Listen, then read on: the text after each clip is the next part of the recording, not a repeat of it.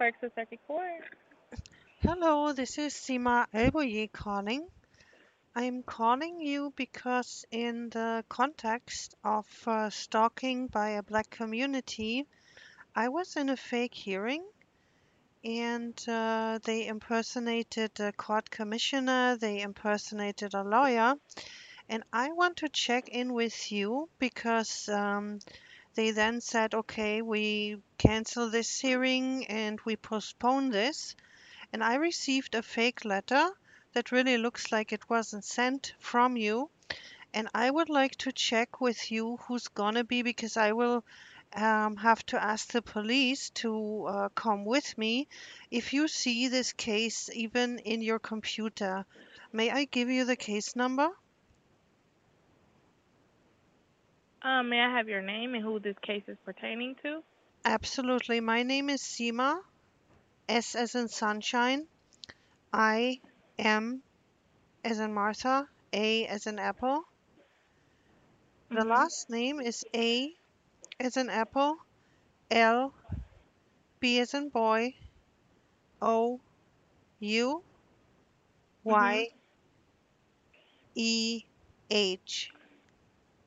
Okay, so what are you calling regarding this case, ma'am? I would like you to confirm because this is a stalking thing. So this isn't a real case. This isn't a real hearing, and every part of what I've been confronted with is falsified.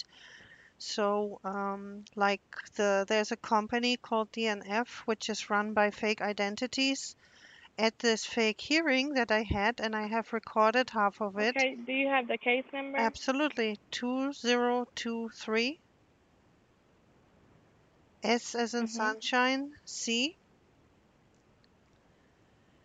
008181. I haven't even received information about this Yes. non-existing debt because I do not have it. That case number does not work for us, ma'am. This case number does not work. So if I come Mm-mm. tomorrow to you, because as I tell you, I know it sounds strange, I can even see that from the envelope that this is not a court envelope. It's just someone who did that in their cellar. But I have an Yeah. invite here that there is a hearing, and but you're saying you do not have this case in your file. No. No, ma'am.